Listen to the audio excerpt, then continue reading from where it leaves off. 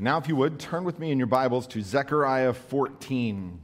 Last week, we opened up the final oracle, the final word that closes this book, and that's in chapters 12, 13, and 14, and we got through chapters 12 and 13 last week. We saw that the nations are going to come against Israel, but that God will deliver his people, and he'll do that kind of in a twofold way.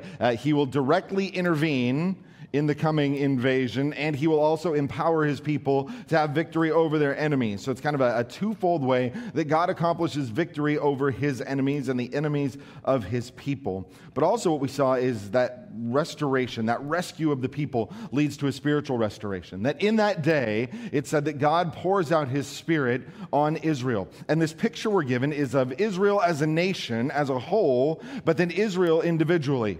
Husbands and wives, various families, as the Spirit is poured out on them, what they see with their opened eyes, with their softened hearts, is their rejection of the Messiah who came to save them. In other words, the first thing that spiritually opened eyes see is the reality of their sin and rejection. And as they look on him who they pierce, they mourn like someone who's lost their only child. And that mourning is a sorrowful response, but it's an appropriate response to sin. There is no repentance without a recognition of the terrible cost of sin. But that recognition and that repentance then in chapter 13 says it leads to a fountain of cleansing being opened to them. And that fountain of cleansing that cleanses them spiritually then leads to changed actions. It's a drastically changed people. It becomes a people where idolatry is no longer a hallmark of what their worship looks like, where false prophecy is no longer a plague to the nation as it has been for their whole history. They're finally going to desire and they're finally going to be able to accomplish right worship in light of who God is. But to get to that point, they are going to have to move through very difficult circumstances. The shepherd is struck and the sheep will be scattered. And we see that in the ministry of Christ as the shepherd is struck and his disciples are scattered. But even as the shepherd is struck, decades later, the nation is scattered. When they reject the good shepherd, the nation moves once again into exile, bondage, and discipline. And we pointed forward to this time coming when there's a severe trouble, but when God will preserve for himself a remnant. In the midst of great chaos and death, God preserves for himself a remnant, and that remnant he refines like gold that's passed through the fire. He saves his people from destruction for the purpose of refining them and finally calling them his people. And today we're going to finish the book. And it's this amazing picture of things that are going to come. This is the pinnacle of prophetic testimony about what the end times will look like according to the minor prophets here. So, if you're not there already, find your way to Zechariah chapter 14. And I'm going to start reading in verse 8. That's a little further down, but it really kind of sets the stage for where this is all going. Zechariah chapter 14, verse 8. On that day, living waters shall flow out of Jerusalem, half of them to the eastern sea, half of them to the western sea, and it shall continue in summer as in winter. And the Lord will be king over all the earth. On that day, the Lord will be one, and his name one. Let's pray. Lord, once again, as a people, we recognize that all of human history moves forward to a culminating point where the Lord is the Lord of the earth. Lord, your sovereignty even now is a reality. You sit enthroned above your whole creation, but Lord, creation itself longs for the time when the King rules over his creation, when your will is accomplished on earth as it is in heaven. And so, Lord, as we come to your word today, to a prophetic portion of Scripture that can be difficult and where there can certainly be different understandings and interpretations. And Lord, we ask that you would open our eyes. As we do every week, we ask that you would open our eyes so that we might behold wonderful things from your word. Lord, our desire can't just be to have an intellectual understanding. It can't be to validate a particular position. It certainly can't be to win an argument. Lord, I pray that you would draw our hearts to a longing for truth, to see what you have left us in your inerrant word. And Lord, as we come to understanding, help us then to apply that, to live in light of that. Lord, bring us to a place where we're able to walk in a manner worthy of our calling. And we need your help to do that. Our salvation, our sanctification, like every other part of human history, is an outworking of your good, sovereign plan. And so we ask these things in Christ's name. Amen. Sometimes endings are letdowns. A few years ago, maybe some of you were deeply invested in the TV show Lost, and while I wasn't, I remember distinctly the outcry that came when that series ended and people lost their minds about how badly it ended. I think I fell asleep several episodes in, so that was okay with me. But we've all had that experience. We've all had the anticipation of something great that is to come. And when it comes, it is absolutely underwhelming, whether that's the end of the movie, the end of the novel, the big trip to Disneyland where you remember that it's like $1,000 to get in, and then it's you and 2 million of your closest friends waiting in line for 4 hours, and it just doesn't quite live up to the hype. We are coming to the end of a book today that every bit of it lives up to the hype that we would expect. This is the culminating picture of what happens in the end, in the final battle of good versus evil that has been raging since the garden. And if you leave today underwhelmed or bored, it is my fault and not God's word, because this is a fascinating picture of what is going to come. It is, again, the culmination of that epic struggle between the plan and the will of God and the striving against that of his enemies, both spiritual and physical. This is the promise of victory. This is the final hope. And the first thing that we're going to see as this picture of the king coming, as the king comes to take possession of his kingdom, is what this king will do. And the first thing that the king is going to do is this is the king that rescues. We saw this last week. We develop it in further detail today. This is the king who is going to rescue his people. And what is he rescuing them from? He's rescuing them from slaughter. Verse 12, or chapter 12 opens with difficult verses. Not difficult to understand. Not difficult to interpret, but difficult to read, because this points to a time of slaughter and destruction that is graphic. And this is a picture that is coming to God's people. Look what he says in chapter 14, beginning in verse 1. Behold, a day is coming for the Lord. And we should probably stop right there. Don't miss that, because these next verses are going to describe terrible things, dark and difficult days that fall on God's people. We have to remember that hard things, even tragic things, even unspeakably evil things, do not fall outside of the plan and the purpose and the sovereignty of God. Israel needs to understand that even the darkest times in their national existence are not a surprise or a shock to the Lord that they serve. This is a day that is coming for the Lord. It is a day of his design. It's a day that falls under his control, and it's a day that is ultimately going to fulfill his good purposes. And that is so difficult to remember, because look at what he says. This is a day when the spoil taken from among you will be divided in your midst. The close context makes it very, very clear that the spoil taken from among you is talking about Jerusalem. It's talking about this destruction that is going to come. And when you divide the spoil in their midst, it's like the victory party is happening in the middle of the battle.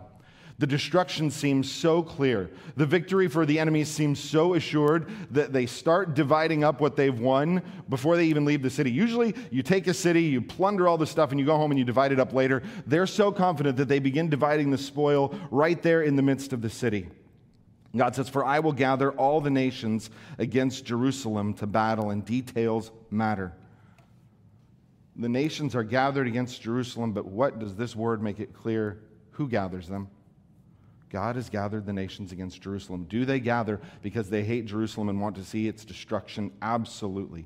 Do they come on their own initiative? Absolutely not. This is a parallel thought to what we saw in chapter 9. Who is it that ultimately overthrows Tyre?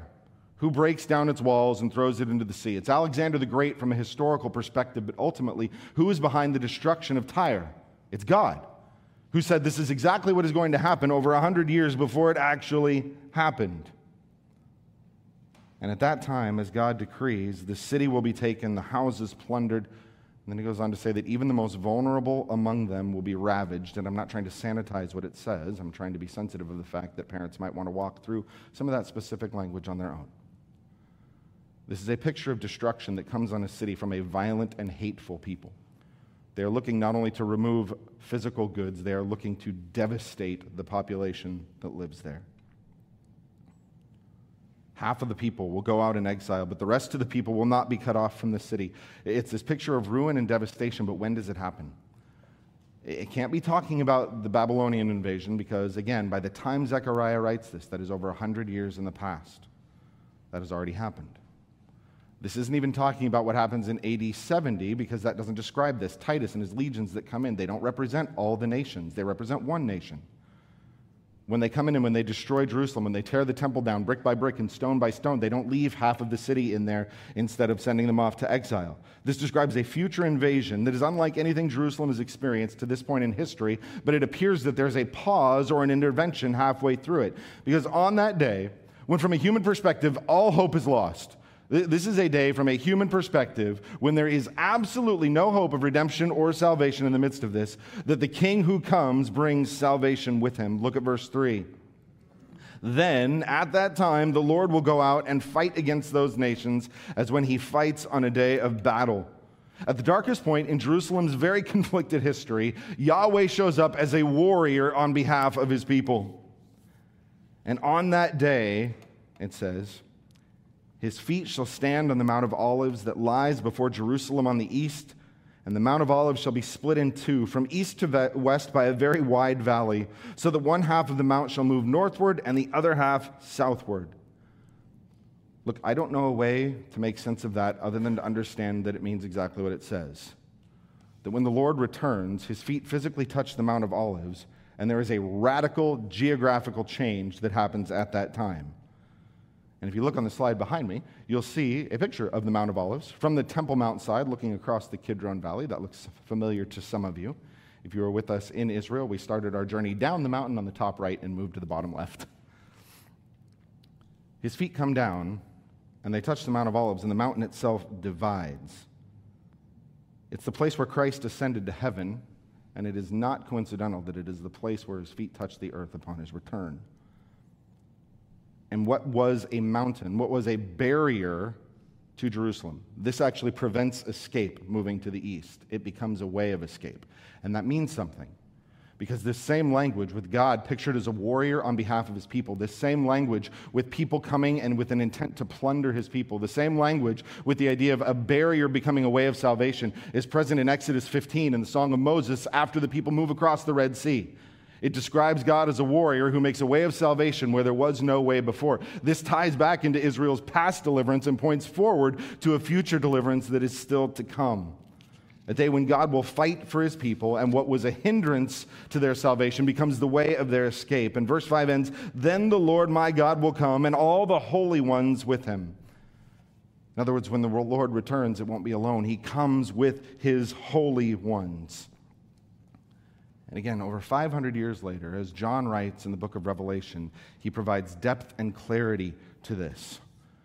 There's a reason that we don't jump right in and preach Revelation the first thing somebody hears. There's a reason that is at the end of your Bible, we read Revelation through the prophetic lens that God has built up over the course of his revealed word. Okay, prophecy builds on each other. It clarifies. It doesn't contradict. It doesn't reinterpret. It provides a lens through which we view the later prophecies, and it gives depth and clarity. You go through this week, and I promise you, you read through Revelation, and what do you see? Starting in chapter 15, you see this cry in heaven in Revelation 15. The angels cry out, "Great and amazing are your deeds, O Lord God Almighty. Just and true are your ways, O King of the nations. Who will not fear, O Lord, and glorify your name? For you alone are holy. All nations will come and worship you, for your righteous acts have been revealed." Where do we see that promise again of all the nations coming to worship God? Over and over and over in the minor prophets. But before the nations come to worship, the nations experience the wrath of God. And guess what Revelation goes on to talk about? Revelation 16, the gathering of the kings of the world assembled for battle against Jerusalem at a place called Armageddon. Revelation chapter 17 describes how they make war against the Lamb and his people, but they're ultimately conquered by him because he is the Lord of lords, the King of kings, and those who are with him are called chosen and faithful. Revelation 18 describes the destruction of Babylon in a single day as God pours out his wrath against his people. Revelation chapter 19 begins with the scene of rejoicing in heaven because of the judgment of God and his victory over all of his enemies. Talks about the marriage supper of the Lamb where the saints are clothed in white, bright, pure linen, like a bride made ready to meet her bridegroom. And then it concludes with that passage that we read at the beginning of the service today. The Lord returning to the earth, not in humility this time, but as a conquering king, and he comes with his heavenly armies. That is what Zechariah is writing about. This is the foundation for understanding what John writes again 500 years later. This is his return to earth, his consummation of human history, his consuming of his enemies. And then at that time, Revelation 20 talks about a kingdom that will be established over all the nations of the earth. And that is exactly what this anticipates all the way back in Zechariah and the minor prophets. It's a reminder that God does not forget, that God does not feel the pressure or the need to change the course of his plans for human history. That God accomplishes every single one of his good and perfect purposes exactly as he intended from before Adam drew his first breath. This is the power of the king that is going to be demonstrated over the kings of the whole earth. And when the king comes, he will rescue his people. But what else does he do?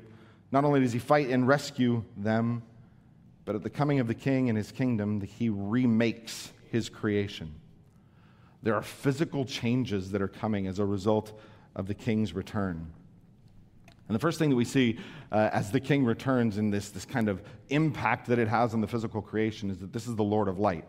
The king that is coming has power over the heavenly bodies themselves. Look at verse 6. On that day there shall be no light, cold, or frost. The first part of that verse is pretty easy to translate. It's very consistent. On that day there will be no light. But then the idea of cold or frost gets a little bit mixed in some of the translations. Some of you have an NIV that says frosty darkness. And there's a reason it's difficult because the words there mean like congealed. It means like the precious ones are going to be congealed or muddied or mixed. But if you think about it as a parallel statement to the first half of it, then it makes sense. On that day, there will be no light because the heavenly bodies are going to be congealed. You've all seen things that are congealed, right? If you have kids, you've seen things that have been left out and they congeal. They're kind of cloudy. They're gross. They're opaque. They're hard to look through. On that day, the heavenly bodies themselves begin to fade like they were through a darkened glass. On that day, there will be no light. Why? Because on the day of the Lord, there's a particular darkness and an impact on the heavenly bodies themselves. And again, we don't just find that here. It's in Isaiah 13, it's in Joel 2, it's in Joel 3, it's in Matthew 24, it's in Revelation 6. It's this consistent picture that as the king returns, it impacts the lights in the heavens themselves. It's not a result of climate change, it's not a result of human activity. Look at what verse 7 says. There will be a unique day which is known only to the Lord, neither day nor night, but at evening time there will be light. This is absolutely divinely driven. It's not a normal day because the sources of light have failed. But it won't be the complete absence of light because at evening time there won't be darkness. Why? Well, if the heavenly lights fade, what's the source of light? It's the glory of God himself. When the king breaks into his creation, he brings the radiant light of his presence with him. It's that majesty that accompanies God as he comes as king and redeemer and judge of his creation. And that's not the only change. Zechariah not only talks about the Lord of lights, Zechariah goes on then to talk about living water. Look at verse 8. On that day, living waters shall flow out from Jerusalem, half of them to the eastern sea, half of them to the western sea, and it shall continue in summer as in winter. It speaks about living waters, moving waters, a flowing river, a river that goes out from Jerusalem toward two seas. And once again, geography, very, very important. You can see on the map behind me a picture of the ancient Near East. And if you were to look at those capitals of places like Babylon and Assyria, if you were to picture the capitals of Egypt and Memphis over on the lower left, do you know what they're all situated near? Major rivers. Do you know why? Because water is life. And especially in a desert environment where there is no water, there is no life. And you look at Jerusalem and you notice there's not a lot of rivers there. And in fact, that big body of water right next to it that you see is not only not right next to it, but it's also deadly. It's the saltiest thing on earth. But there's a time coming when Jerusalem becomes a source of water, a major river source that flows from one half to the western sea, which you can see is the Mediterranean, one half toward the eastern sea, which is the Dead Sea. And that river is so significant that it will flow all year long. Now, I grew up in the paradise of Santa Clarita. And if you can see the picture on the right there, that is the Google map or the MapQuest view of Santa Clarita. And if you were to look at just that picture on the left there, it looks like it is situated on the banks of the mighty Santa Clara River. That picture on the right is the mighty Santa Clara River 99% of the time. Unless there's an absolute deluge, it's just a dry riverbed. Understand that this is pointing forward to a time in the desert, a very similar climate, when from Jerusalem, Ezekiel says specifically from the temple, but we'll get to that in a minute, that from this place where God's presence is, there is a river that flows all year round. This is no trickling stream. This is no seasonal torrent. This is a river that is absolutely new, and it is absolutely unique. And again, some people see this as a picture of spiritual refreshment that flows out. And undoubtedly, when the Messiah rules from Jerusalem, it will be a source of spiritual refreshment. The problem is that physical waters are talked about frequently in the Bible as it relates to God's restored creation when he rules, particularly in Ezekiel 47. Detailed measurements, not just of a river, but from the fact that it flows out of the threshold of a rebuilt temple. Not just a river that flows out from the temple, but a measured river.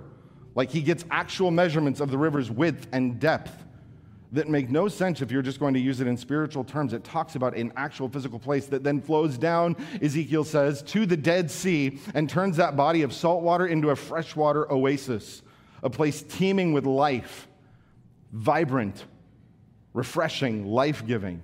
It talks about this restoration, this remaking of the place where Yahweh rules from.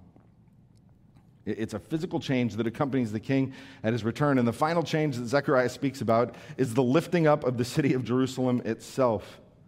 Look at verse 9. And the Lord will be king over all the earth. On that day, the Lord will be one and his name one. What does that mean?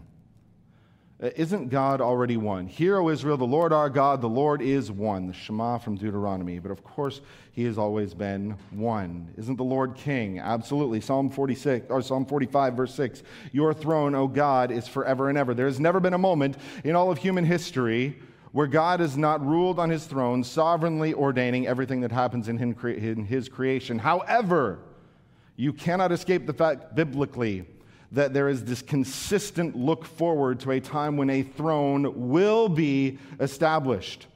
When the sovereignty of God is not only a reality over his creation, but when the sovereignty of God and his anointed Messiah is a recognized reality among his creation. A time when the Messiah will sit on the throne of his father David.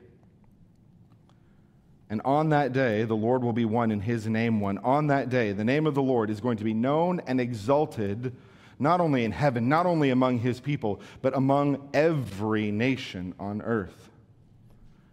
And here's why this makes sense. When the Lord rules over his creation, the place where he rules from is not only spiritually exalted, it is physically exalted. The whole land, verse 10, the whole land shall be turned into a plain from Geba to Rimmon, south of Jerusalem. And we hear plain and we think that's not very exciting. And it's not. But what we have to understand is not just a plain, it is the plain. This is in reference to the whole land being made like a particular thing. And if you look on this next slide that's coming up, you'll see that dark green area over to the right. That is this extended depression that runs from Mount Hermon in the north all the way down past the Dead Sea in the south. It is the lowest point on earth. The people would have understood that when Zechariah writes this, he's saying the whole land is going to be like that. Everything made low, but when everything else is made low, Jerusalem, the next half of verse 10, shall remain aloft on its site from the gate of Benjamin to the place of the former gate to the corner gate, and from the tower of Hananel to the king's winepress. Those locations are difficult to pinpoint, but what it is, it's the extent of a renewed city. It's geographical, physical markers of Jerusalem restored to the height of its power, the height of its influence. See, on that day, the king will rule from his exalted city. It's not just a spiritual reality, it's a visible, physical, real change. And not only is it a renewed and restored city, it's a secure city. Look at verse 11. And it shall be inhabited, for there shall never again be a decree of utter destruction. Jerusalem shall dwell in security. The city is going to again be filled with people. After the destruction that opens the chapter, remember that? Half of the city destroyed, devastated, sent out to exile. When the king comes, when the king remakes and restores his creation, when the king elevates and exalts his place, Jerusalem then becomes a populated, secured city. Where have we seen that before? It wasn't even that long ago. It was in the night visions of Zechariah back in chapter 2. what was promised of Jerusalem, that the measuring line would go out again, and that it would be inhabited like a city without walls, that it would be so populated that walls couldn't contain the people. But that won't be a problem. Normally, not having walls around you is a problem because there's threats of invasion and danger and robbers and attacks from the outside. But in that day, he said, that it will be secure because the Lord himself would be like a wall of fire around his people. You remember that? This is the culmination of that. This is what that looks forward to. A renewed and restored and exalted city where the presence of God himself dwells. And so there is no more threat. There is no more decree of destruction against Jerusalem. There is no more time coming when, well, they might falter and fail again, when they might be oppressed and overcome again. It's a permanent security now that they dwell in because the Lord himself is with them. So this king is going to come and rescue his people. This king is going to come and remake the land and restore and exalt Jerusalem itself. And as Zechariah moves us forward, now we're going to see that when the king returns, not only does he restore and remake his creation, but now when the king returns, he rules over the nations. One of the great messianic psalms is Psalm 2. It's even referenced there in Revelation 19 that we read at the beginning. It's this picture of the nations gathered, ready to throw off the bonds of the Lord. And one of the great images in the Bible, Yahweh laughs. He laughs at the feeble rejection of the nations. He establishes his king, his anointed one, his Messiah. And he says, here the nations are your inheritance. Rule them, shatter them like with a rod of iron. And when the king returns, Zechariah shows us what it looks like for him to rule with that rod of iron. Verses 12 to 15 kind of pick up chronologically where verse 3 left off. There's a day coming when the nations are gathered against Jerusalem. There's a day coming when they overthrow the city, when they divide the spoil in the midst of them. There's a day coming when Yahweh directly intervenes and rescues his people. And then Zechariah goes on to talk about the impacts of that. Now we come back to what it looks like on that day when Yahweh fights for his people. There's this sudden plague that comes on them that consumes them, and the bodies that they use to fight. The eyes that they use to look with hatred on his people, the tongues that they use to blaspheme God and reject his people, rot where they stand. This is not an eventual decay. It is a sudden plague that absolutely devastates the army. And at that time, he says, the wealth of the nations is going to come into Jerusalem. The people who thought that they would rob and destroy Jerusalem end up getting plundered and destroyed themselves. And again, it's parallel to what we read in places like Isaiah 60, verse 5, where God says that the riches of the nations will flow into Israel. And it's so severe that the plague not only impacts the human warriors, but it impacts any animals that they have in their camp. Essentially, it is a picture of complete devastation and destruction. That Yahweh takes no prisoners and that he absolutely and completely obliterates the army that is gathered against his people. The might of the surrounding nations would be impossible for one city to overcome. Again, you cannot get away from the fact that from a human perspective, when the nations gather against Jerusalem, this is a hopeless scenario. This is a hopeless situation. But the direct intervention of the Lord means that the king is going to shatter his enemies like a clay pot with an iron rod. But what happens? What happens after that initial rescue and that initial victory? What happens when the king does establish his throne? What does that look like? Well, then we see the response of the nations. Look down at verse 16. Or turn the page to 16.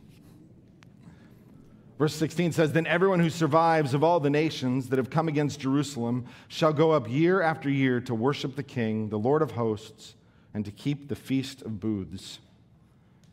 When the king rules on his thrones, the nations respond with worship and obedience.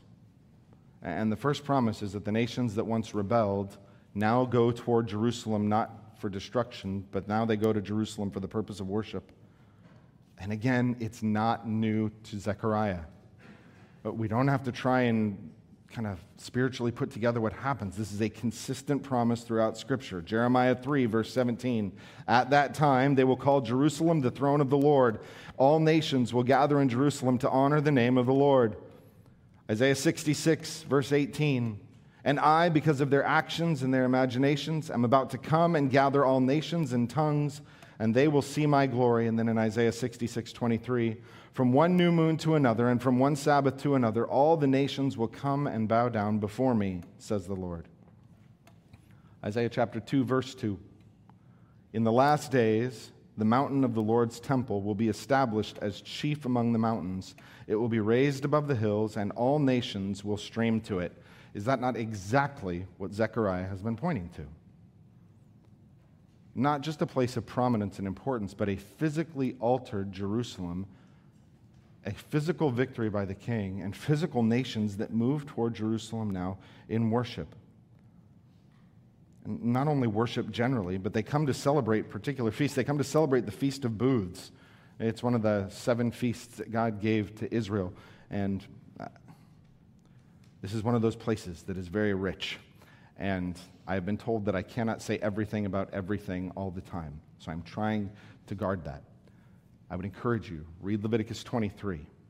Think on the ministry of Jesus Christ. And you will see why the Feast of Booths in particular is so messianic in nature. And if you want to talk more about it, please let's do that. But I have to go on. What happens if the nations don't go? The king rules from his throne. The king says, year by year, you are going to come and you are going to celebrate this feast of ingathering together, not only as a nation, but as the nations. What happens if the nations decide not to show? Look at verse 17. And if any of the families of the earth do not go up to Jerusalem to worship the king, the Lord of hosts, there will be no rain on them. And if the family of Egypt does not go up and present themselves, then on them there will be no rain. There shall be the plague with which the Lord afflicts the nations that do not go up to keep the Feast of Booths. This shall be the punishment to Egypt and the punishment to all the nations that do not go up to keep the Feast of Booths. See, if the nations refuse to worship, the nations then find themselves under the direct and immediate discipline of God. How does God interact with foolish nations now? God sends rain on the just and the unjust. There's a time coming when the king rules over his creation where rebellion and rejection bring immediate consequences. See, what was the promise of the Good Shepherd to his people? You remember that back in chapter 10? Ask of rain, and I'll send it. That picture of provision, an immediate provision for their needs. And now we see the other side of that as the king rules on his throne. If anyone would dare to throw off that rule, if anyone would dare to fail in their obedience at that time, then the king reminds them that he is in absolute control over them, and he sends not only no rain, but he sends a plague on them. Immediate, unmistakable judgment until they repent and respond differently, until they respond in obedience. And passages like this are one of the major indications that what is coming next is not simply the eternal state, that we don't simply move from this existence into the heavenly existence where all sin and rebellion is done away with. These are major passages that talk about a kingdom that is coming, where there are still nations, where there are still rebellions even, but where the king rules absolutely over all of those nations. There's still punishment, still drought. Doesn't fit with the eternal state, but it does align perfectly with a rule of a king over his kingdom on the throne of his father David. And the final verses in this chapter talk about the king not only ruling over his nations, not only the nations, but they talk about the king who restores his people. We have seen him rescue Jerusalem and Israel physically, but again, over and over, and so it should come as no surprise that the book concludes with this. The physical rescue and restoration of Israel is tied to the spiritual restoration and rescue of Israel. These verses that this closes with are a profound illustration of what that looks like and how deep that goes. First, let's look at the picture of restoration. Look at verse 20. On that day, there shall be inscribed on the bells of the horses, holy to the Lord, and the pots in the house of the Lord shall be as the bowls before the altar. Stop there for a second. That phrase, holy to the Lord, is important. To be holy means to be set apart, distinct, kept for special, particular use. And in the life of the nation of Israel, there were not many things that were set apart as holy to the Lord. On the front of the turban of the high priest, there's a gold plate that is marked with the words, holy to the Lord. There's a particular blend of incense that was used in the tabernacle and in the temple, a recipe that the people were not allowed to make for themselves for any other purpose, and that was said to be holy to the Lord. The tithe, the tenth, the first part of your harvest was not for you. It was set apart as holy to the Lord. The nation of Israel itself was called to be a set-apart people that were supposed to be holy to the Lord. In other words, you have your common things and you have the Lord's things. And there was a dividing line between those two. You do not get to dress like the Lord's high priest. You do not get to smell like his place of worship. Not all the crops that you grow are for you. You as a people are not your own. You belong as a special possession to the Lord. There are common things, and then there are the Lord's things. See, where there's sin, you have to have separation there. Because if there's going to be worship, you have to have things that aren't polluted, that aren't defiled, so that they're fit for worship. I don't know how many of you have been around horses for any length of time. Everybody wants one when they're little. But then you're an adult and you stand next to them, and they smell. And you have to clean up after them, and that smells. Horses are not exactly pure, clean animals that you would think of as fit for worship, and yet there's a time coming when even the bells of the horses will be seen as holy, set apart, fit for worship before the Lord. What this is the picture of a nation so redeemed, so transformed, that it is entirely fit for the purpose of worship. From the bells of the horses to the pots in the temple, and every pot, verse 21, in Jerusalem and Judah shall be holy to the Lord of hosts, so that all who sacrifice may come and take of them and boil the meat of sacrifice in them. In the land, there is no longer a distinction between holy and profane. In the land, when the king rules, when he purifies his people, they are made fit for worship. Even so far as to say that everyone is fit to offer sacrifices to the Lord, do you understand how radically different that is than the requirements under the law? When God's people are made fit to come before him in worship. And the final verse speaks of the purity, not just of the people, but of the land. It says, there will no longer be a traitor in the house of the Lord of hosts on that day. Bible version might have Canaanite there. The picture is the same. It's not just a particular nationality. It's the idea of one who pursues dishonest or immoral gain. In other words, the bad guys are finally done away with. There's a time coming when there's not going to be anyone left in the place of worship who rejects the rule and the reign of the Lord. Think about the history of Israel. Empty feasts, empty festivals, vain sacrifices, because there was no heart toward worship. And now this points to a future when God has redeemed his people and made them fit and ready to worship their long-awaited king. But what's the point of all of that? That's the end of the chapter, but what's the point of all of this? The point is that God rescues these people, and the immediate result is their holiness. He rescues them for the purpose of right worship. God does not rescue and restore Israel simply so that they feel better. He does not rescue and restore Israel simply so they can be wealthy and comfortable. He does not rescue Israel so that they can gloat over the nations. He saves them so that they will be holy. He saves for himself a people so that they will be fit to be in his presence and worship. And as God refines the people that he has made holy, he restores the purpose that he called them out to be a nation for in the first place.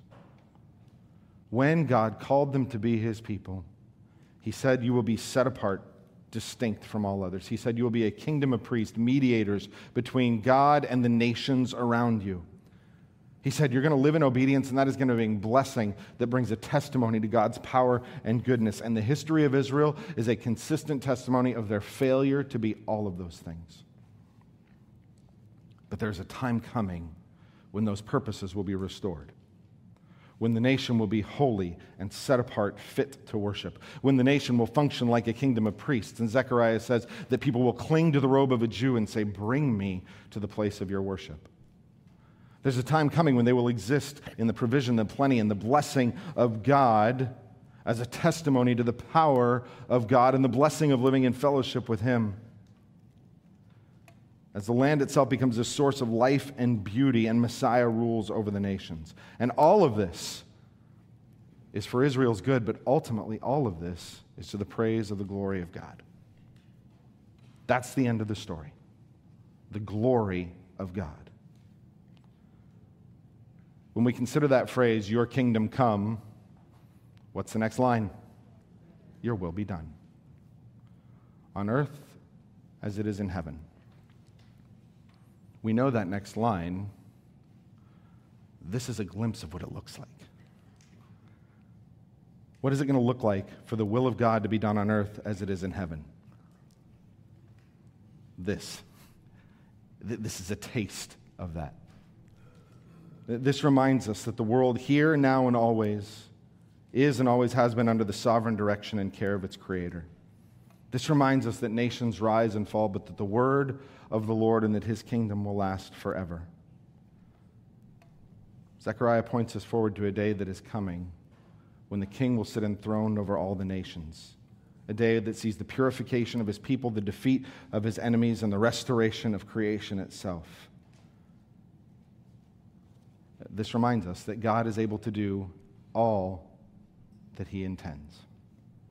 So how do we live in light of this? First of all, we need to remember God in the trial. This passage and others remind us that God is not absent in our trial. God will bring Israel through a deeply distressing and refining process. God saw Israel in captivity in Egypt. God saw them and moved them into captivity in Babylon. God has a plan and a purpose for their difficulty. In the end, God is not ever unaware or caught off guard by crisis.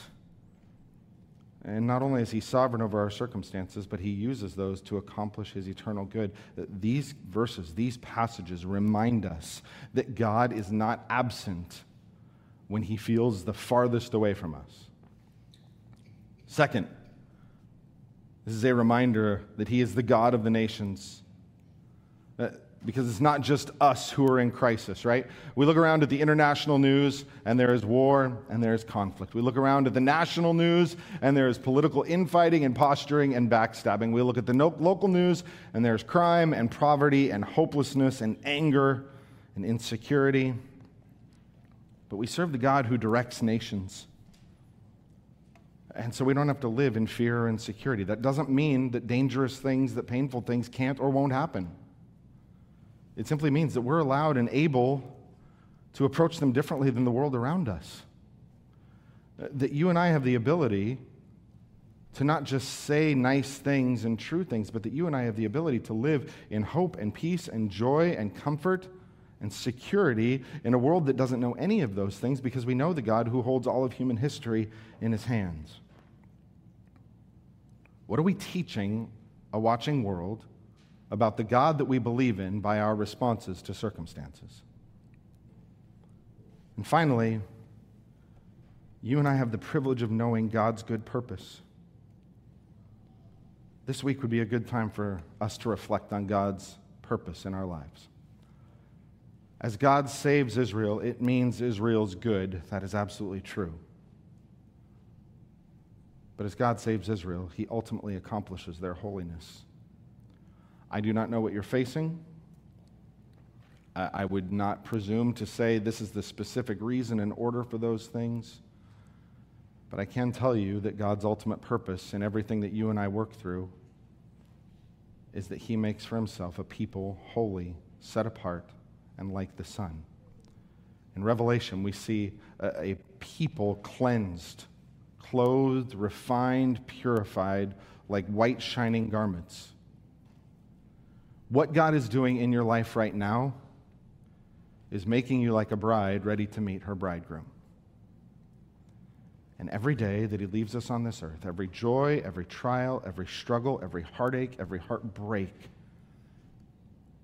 is another tool that the refiner uses to burn away what doesn't last and to refine what ultimately does. God, in His good plan, is rescuing and saving for Himself a people who He will ultimately make fit to be in His presence. And as often as my goal is anything other than that, I will find myself frustrated, disappointed and despairing because God is not doing what I think he ought to. But as often as I correct my perspective and see that God is doing something that is making me more like him, it enables me to humbly cry out, Lord, save me. Lord, help me even in the midst of this. But ultimately, Lord, make me more like you. Because it's only in that there's eternal joy and satisfaction in his presence. Let's pray. You are the God of human history, and yet, Lord, you would hear our prayers. You're the God enthroned in the praises of angels, and yet you would hear our songs. There is no one like you. Who else could command the host of heaven? Who else makes every knee bow? What other God enthroned in praises could still call us his sons and daughters? What other God would still give his Son so that we might be rescued from our sin? Only the holy God that we worship. You, Lord, are worthy of all of our praise. Amen.